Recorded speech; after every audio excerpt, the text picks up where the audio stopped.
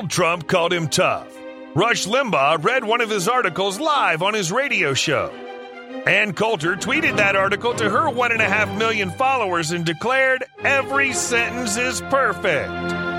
Ladies and gentlemen, your host, former chief editor of the Jewish Press, Elliot Resnick. Welcome to the Elliot Resnick Show, where we interview fighters and firebrands on the political and cultural battlefields. It's always a pleasure listening to a smart, fearless, and clear-eyed thinker. David Azerrad, an assistant professor at Hilldale College, is one such individual. Recently interviewed for an hour by conservative star Tucker Carlson, Professor Azerrad is a Sephardi Jew raised in Montreal, Canada, by parents born in Morocco and France, respectively. He is the former director of the Center for Principles and Politics at the Heritage Foundation, and his writings have appeared in such publications as the Claremont Review of Books, First Things, and Newsweek. Professor Azerrad, welcome to the program. Thank you for having me, Elliot. My pleasure, my honor. You are an expert on the political philosophy that led to the founding of this country. So let's begin with this topic. What exactly was this philosophy? Before you answer, though, I'd like to make this question more obviously relevant to my listeners by mentioning two relatively recent developments. The first is the imposition of COVID restrictions. The government ordered us to close our businesses, to close our schools, to close our houses of worship. And many people said, hey, this is just un-American. The second development is the attempt of New York State to force Hasidic schools to teach non-religious subjects. Many Jews argue that the government is acting un-American, that it's none of the government's business how people educate their own children. Are they right? Is it un-American for the government to enact draconian COVID restrictions? Is it un-American for the government to tell parents what to teach their children? What exactly is the proper role of government according to the founding fathers of this country?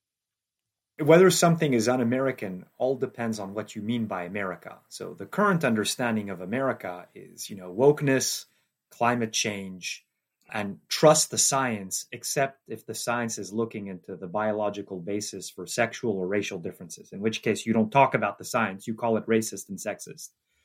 So I take it you're asking un-American in terms of the original understanding of America, broadly speaking, the founding. Now, look, there are, you called me an expert on this. I don't know if I'm an expert. Not one human life would be enough to read all the books that have been written on the topic, and academics are deeply divided over how to interpret the founding. I broadly think that the founding was undeniably heavily influenced by the philosophy of John Locke, the 17th century British thinker, who stood for religious liberty, natural rights, government by consent, the separation of church and state, although not the way we understand it today, and the right to revolution, of course. And only an academic could deny Locke's footprint on the founding. There are two passages in the Declaration of Independence that are verbatim lifted from Locke. And then if you look at the Declaration of Independence, if you look at founding era state constitutions, if you look at the major pronouncements when prominent founders, the Washingtons, the Jeffersons, Hamiltons, Madisons, attempted to articulate the big picture and the underlying principles, there's an obvious Lockean footprint. Now, the reason this ends up being such a controversial point of view is a lot of people think that Locke was a complete radical, that Locke was basically a proto-libertarian whose message boils down to radical individualism, i.e., all rights, no duties, all individual, no community. So a lot of scholars want to read Locke out of the founding because they want to save the founding from the Lockean contagion. And I would not call myself a Lockean. I wrote my dissertation on him. I think he's a serious thinker worth investigating. But I don't think he's a proto, Murray Rothbard or Robert Nozick, like the big libertarian theorist of the 20th century. I think he has a rather reasonable and rather moderate political teaching. And then to answer your question, the founding clearly is not radically individualistic in the sense of the government has no business telling citizens what to do in any case. That's not true.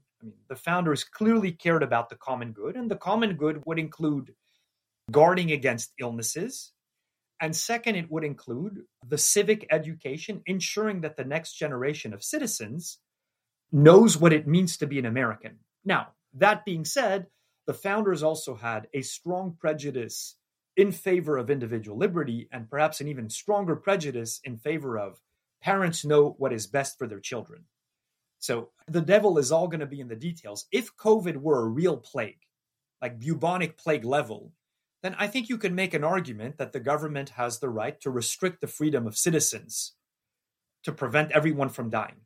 And if it were the case that some citizens are, not even teaching their children how to read and write and how to count, I think you could make an argument that the state could interfere with parental rights.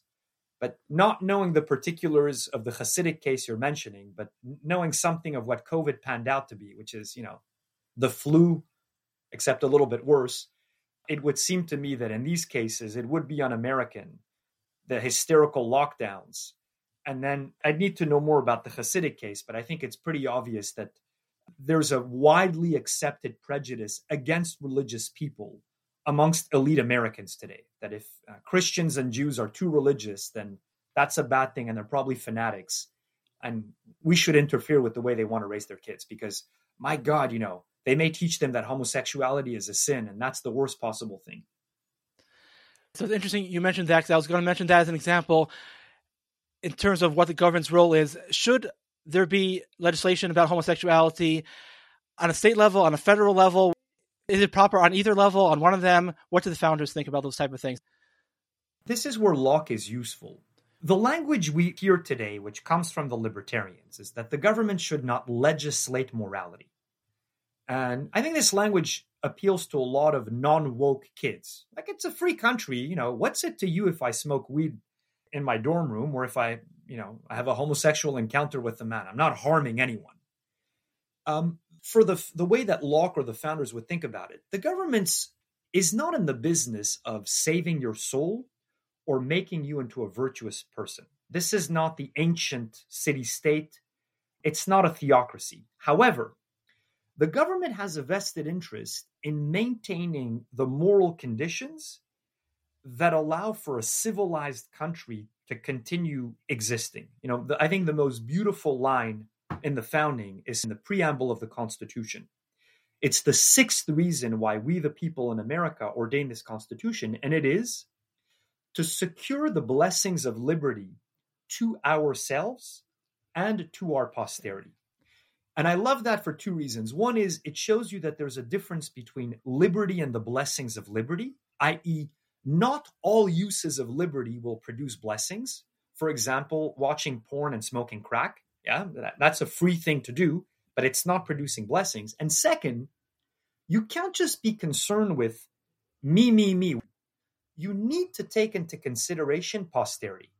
So that means the political community is going to have a vested interest in ensuring that there is a posterity, which is very much a problem across the developed world as fertility rates are cratering. Your listeners may know this, but Israel is the only developed nation in the world with a fertility rate above replacement.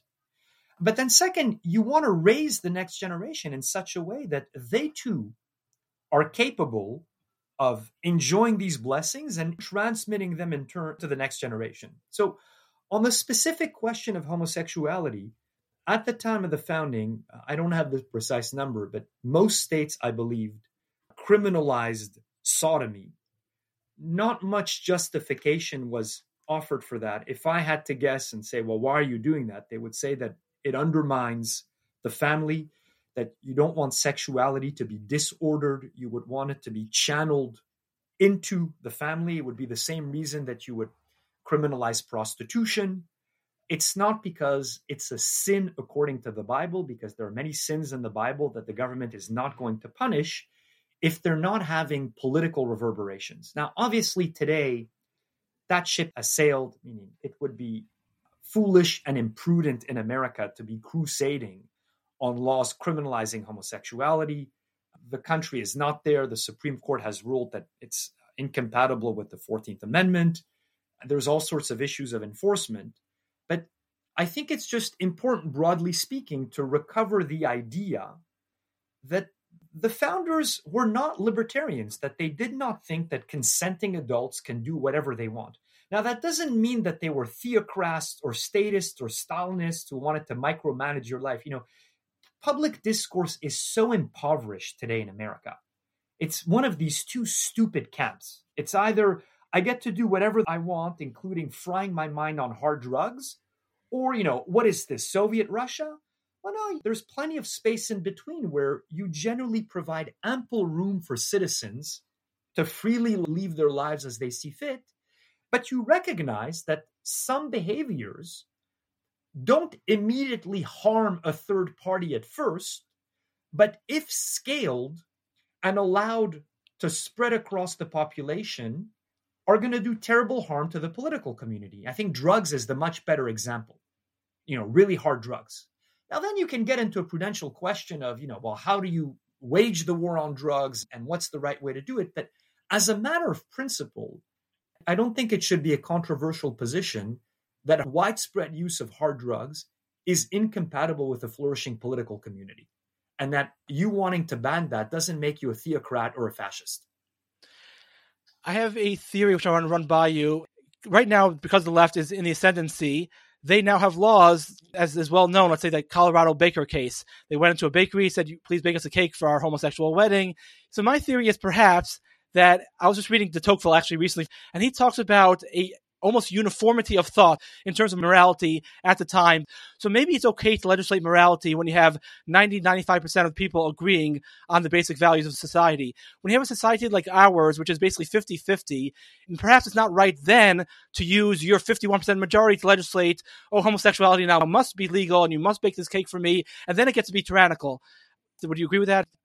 I would, except I should tell you, I don't like the line legislate morality. Okay, sorry. Because, no, you don't need to apologize. Meaning, I just mean, what are you going to legislate if not morality?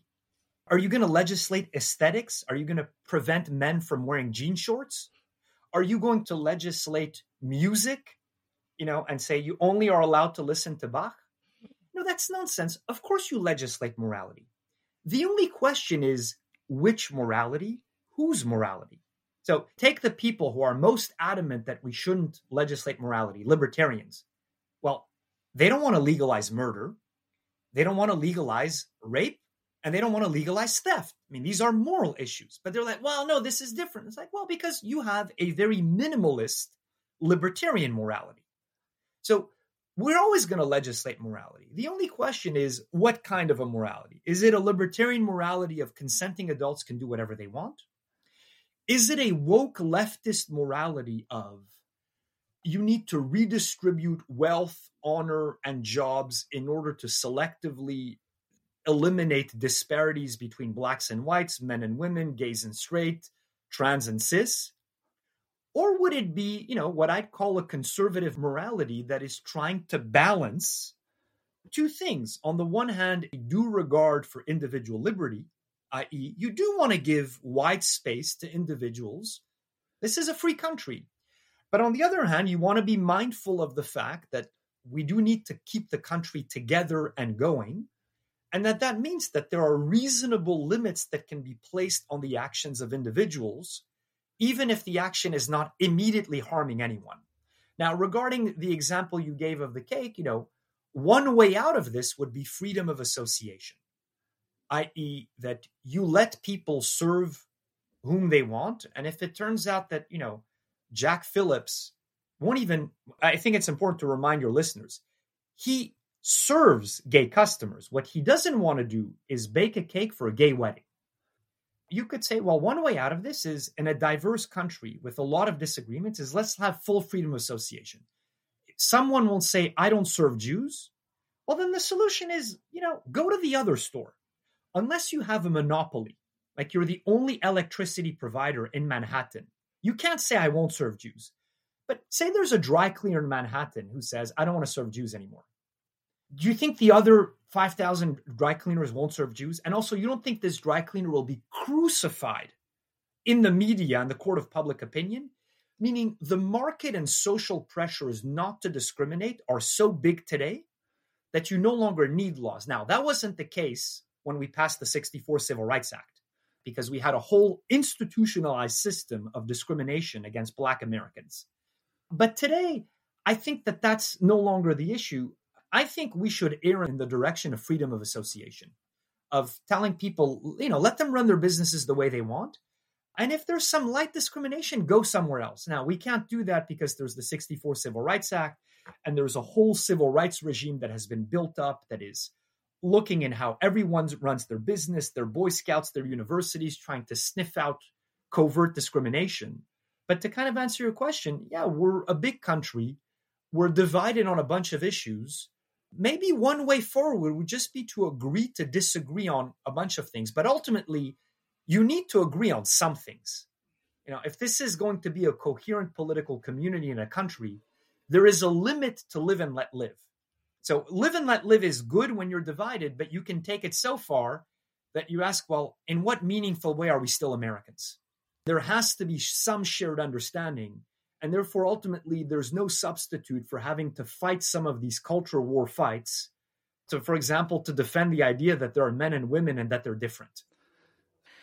I just think that on some of these issues, it probably makes more sense to only make it a legal issue on a local level as opposed to a federal level, because then you're dealing with more reflective of community values, and only really to embed things in laws when you have really supermajorities or something close to that as opposed to just 51%.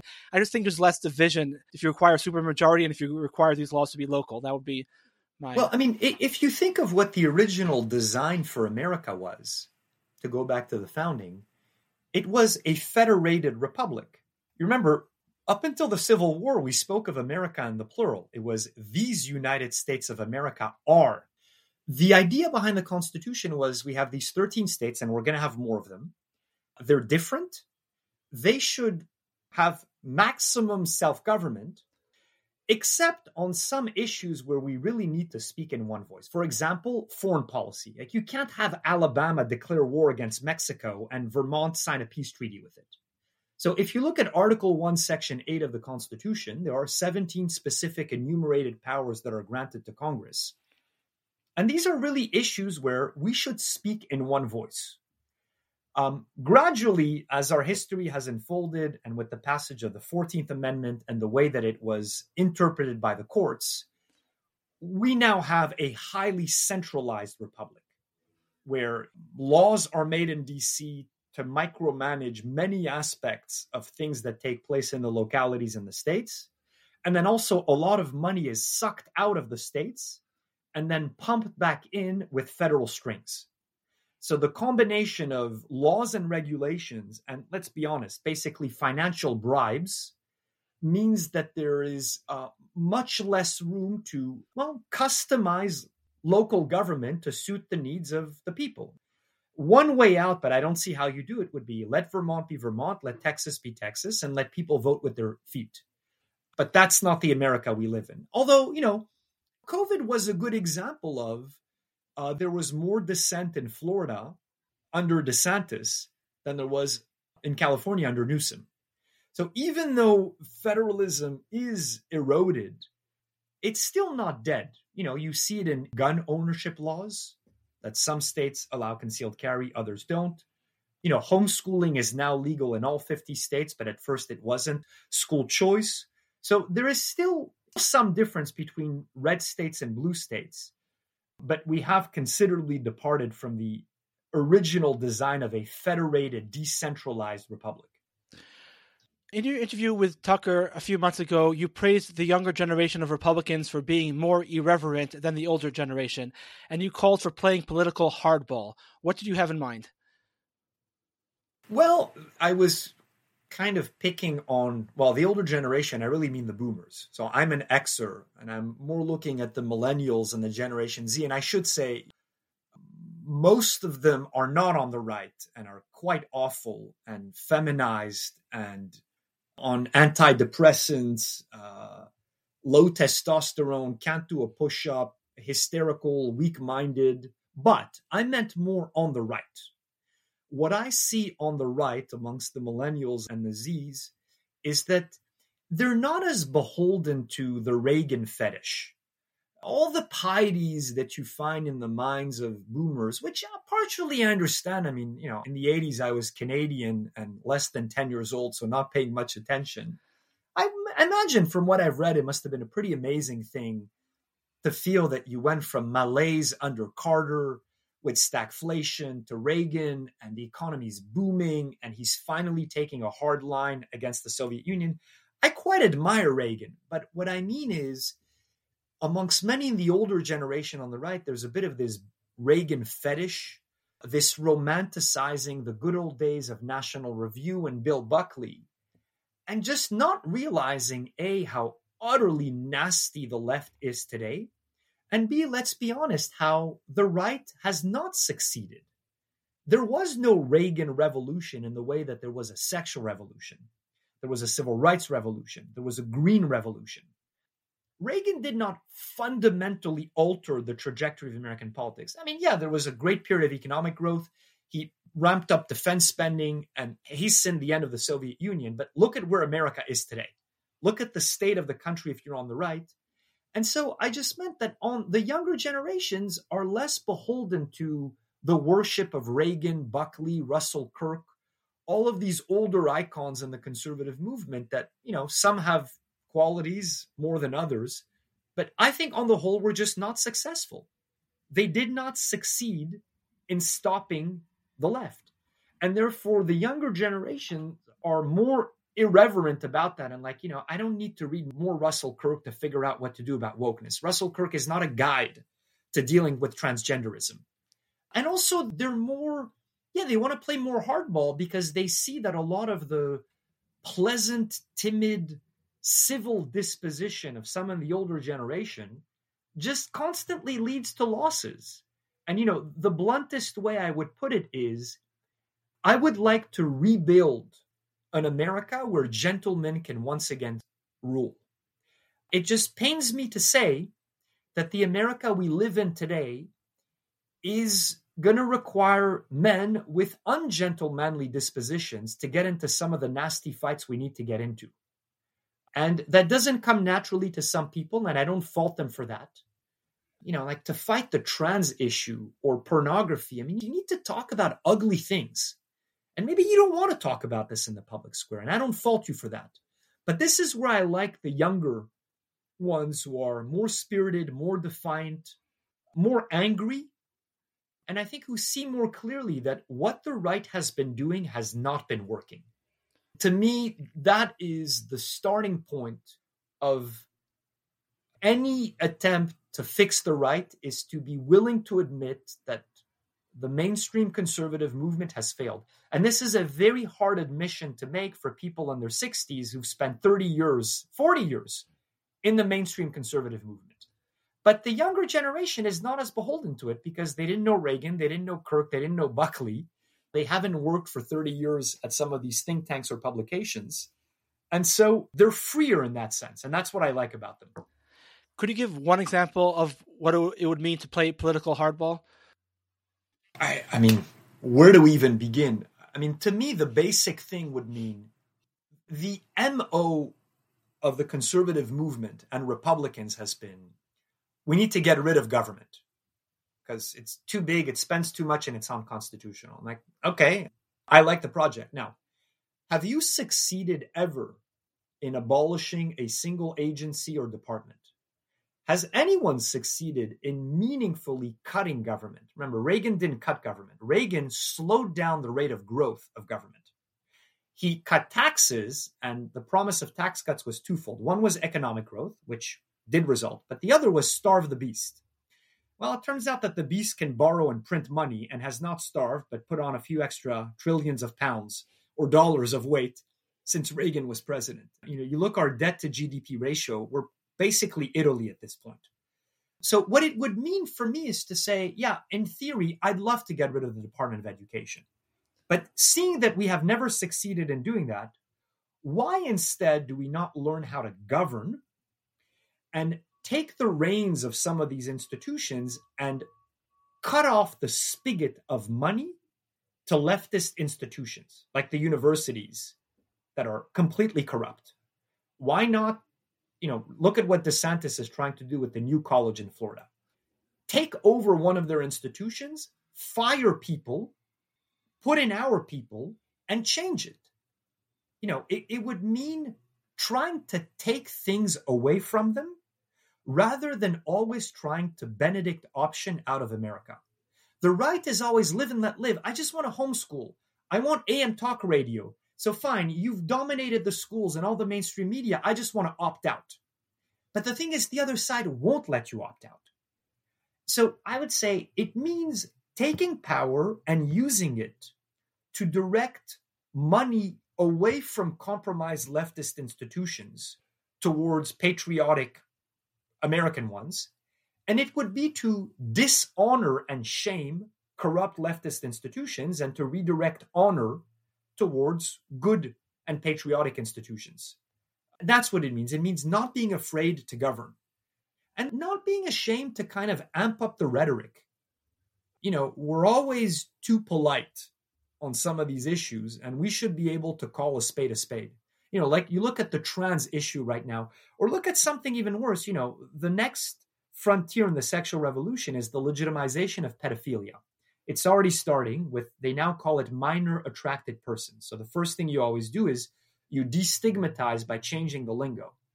Well, I'm not convinced that research papers put out by think tanks making complex, abstract arguments about why this is wrong is the way to go, as opposed to just the blunt, if you try to touch my kids, I'm going to kill you type of thing. Like a spirited, this is utterly disgusting. It's an abomination. There is no justification for it. Like channeling some righteous anger. It doesn't mean that you should be hysterical like Alex Jones, although he's been right about certain things, it turns out. I choose my words carefully, certain. That there's a time and place for a high tone, but there's a time and place also to be indignant and angry. That's what I mean. Switching topics a little bit, you teach at Hilldale College, which is a Christian university as far as I know. How do your Christian students or colleagues react to your Jewishness, if at all? Well, so Hilldale is indeed a Christian university, but we don't have to sign a statement of faith as faculty the way that they do at Patrick Henry College or Liberty College. So everyone knows I'm Jewish, and that's why everyone knows. I mean, I don't talk about it incessantly in class. Occasionally I crack jokes. I mean, it's a combination of no one cares or they love the Jews. My quip about American Jews is, never in the history of mankind has there been a demographic segment that has loved Jews more than evangelicals do. And American Jews are too dumb to accept it and to see it and remain hostile to them. I mean, my general impression, having been, not in the Jewish neocon side of the conservative movement, i.e. commentary in Manhattan, but more on the red state grassroots side of the conservative movement, i.e. via Heritage, for example. I've traveled all across the country. The base on the right is overwhelmingly Christian. They love Jews. They love Israel. They love Jews. I've never once had an issue. I mean, I think you should know there's much more anti-Semitism coming from the left today than there is from the right. So it is so not an issue. I don't even have a single anecdote to tell you about being a Jewish professor at an institution like Hilldale. I love my colleagues. I love my students. I take it I'm well liked. It is a complete non-issue. Are they surprised that you're not liberal, though? Because unfortunately, sometimes people think of Jews as being liberal. Some of them ask, and then I explain to them, one is that's, I think, much more of an American phenomenon than it is of, say, in Canada, where I'm from, at least in Montreal, where I grew up, the Jewish community is not super left-wing. And then to me, it really is more of a sociological phenomenon. If you looked at political affiliation of Reform Jews and Orthodox Jews, which is what I am, I think you would see a striking difference. That, what ends up happening in America is if you want to belong in the elites, it means you need to go to quote unquote a good school where you need to learn to talk a certain way. And then you need to live in a particular zip code where you need to have certain opinions. You can keep kosher. No one cares about that. You can even observe the Sabbath. But when it comes to BLM and gay pride, these are the issues where if you want to fit in with the elites, well, you need to remove the elements of your religion that are problematic and go in the right direction. And that's why you see even some Orthodox synagogues moving left on some of these woke issues. But the way I explain it is because look at the zip codes where these synagogues are located or these Orthodox schools are located. It's in the super zips. It's parents who want to fit in, have high income jobs and respectable parts of society. And there is a creed.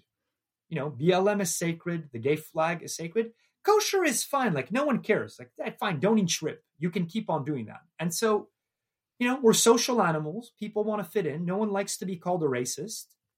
And people drift to the left because at the top, all of the rewards go to veering to the left. And there's a heavy price to pay for going to the right, both in terms of stigma and ultimately, to the point of cancellation. I was wondering, just a question occurred to me just actually an hour before the interview. Considering how woke the universities are, most universities, would you recommend Orthodox Jews sending their kids to Hilldale? Undoubtedly so, with one caveat that at this point right now, Hillsdale doesn't have a kosher cafeteria, and Hillsdale itself is a very small little town in Michigan. I think probably the closest place, I don't know what's the closest place you could find kosher food. So I teach in the DC campus. But I know that the president, Larry Arn, is always telling me that, Jewish parents come up to him and say, Larry, I want to send my kids to Hillsdale. Because I should say, Hillsdale is one of the very, very few morally and intellectually serious universities in America. People say it's conservative, but I guess it ends up being conservative, but it doesn't understand itself as a conservative university. I just think it's a real university that is dedicated to learning. And that therefore makes it conservative. But it's just an intellectually and morally serious place. It's a wonderful, wonderful college. So I know that there's increasing demand as the universities grow more and more crazy. Parents are looking for alternatives. And Hillsdale is also a highly selective and rigorous college. The acceptance rate, I think, is down to 17%.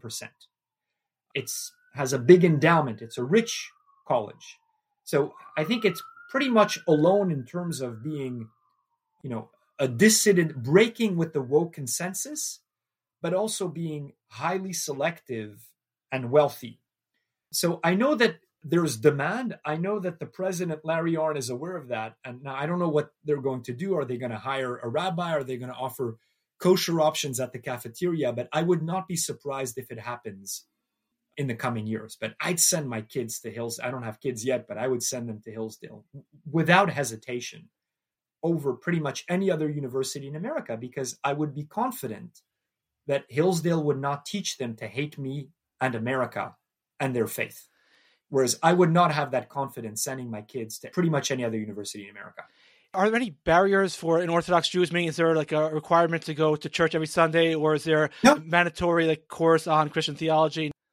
There's no mandate. That's why I said it's, the term Christian college encompasses a lot of different kinds of. So I have a good friend of mine. He teaches at Patrick Henry College. So there, all the faculty have to sign a statement of faith affirming the Christian creed. I don't know if any colleges have mandatory chapel. I don't know that well enough. But no, Hillsdale, there are atheists at Hillsdale. It's Christian in the sense of, I would say, not hostile and anti-Christian is kind of the way I see it. Now, look, because I don't teach on the main campus, I don't know student life there very, very well. So there is a big chapel on campus, but I've never heard of a story of anyone being forced to attend. I've had a Jewish student, actually an Israeli guy, who ended up in the U.S. and ended up at Hillsdale. So no, I can't imagine it would be a problem. The only thing I can think of, as I said, is keeping kosher right now. And, the lack of a minyan and probably not having enough Jews at this point. I don't know how many Jews are on the main campus. I suspect a small sprinkling. Right. It's interesting you mentioned minyan, because that was one of my next questions. I have two more, if you don't mind. Of course. In your interview with Tucker, you expressed great admiration for rural America, but you said you basically couldn't live there. You had to live in one of the major American cities. And Tucker said, why? Because you need to have a minyan. And you started laughing. And he said, no, I'm serious. How in the world did Tucker Carlson know what a minyan is? Oh, come on.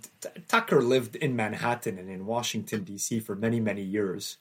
And he loves the outdoors, but he knows cosmopolitan American life, which is heavily Jewish. And also, Tucker's a smart guy. I don't know what impression people have of him from the television. He's not a big self-promoter, and he's not an arrogant know-it-all. And so he always kind of plays dumb and laughs and asks questions. But, having met him a few times, I can tell you, he's a smart guy. And, of course he knows what a minyan is, in the same way that, I don't know, you know what a mufti is.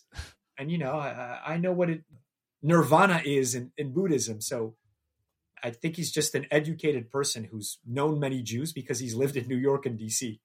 No, I mean, obviously, I would assume he would know what kosher means and chutzpah. Minyan is not the most common, Jewish word that goes around. He lived in New York. I mean, he lived in New York. If you live in New York, you're basically Jewish, even if you're not. Right. Okay, so my last question is about Pat Buchanan, because also in that interview, you expressed great admiration for Pat Buchanan. I have found Buchanan to be very insightful, but he's also said things about Israel that strike me anyways as overly hostile for no obvious reason. Do you just ignore these particular statements? How do you deal with them?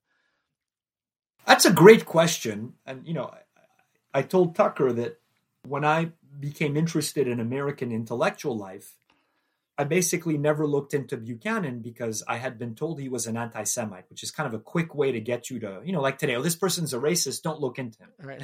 Whereas I think at this point, we should all know that that's more than likely to be BS. So I got interested in Buchanan because I had to teach a class on conservatism, and I had to do the paleo-conservatives. Buchanan is the leading one. As I was reading, I'm like, man, this guy's really sharp, and talk about being spirited. And also, he's just been right about so many things. So why is he marginalized? So then I looked into the whole charge of anti-Semitism.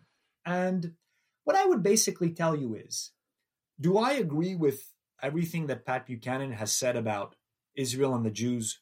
No.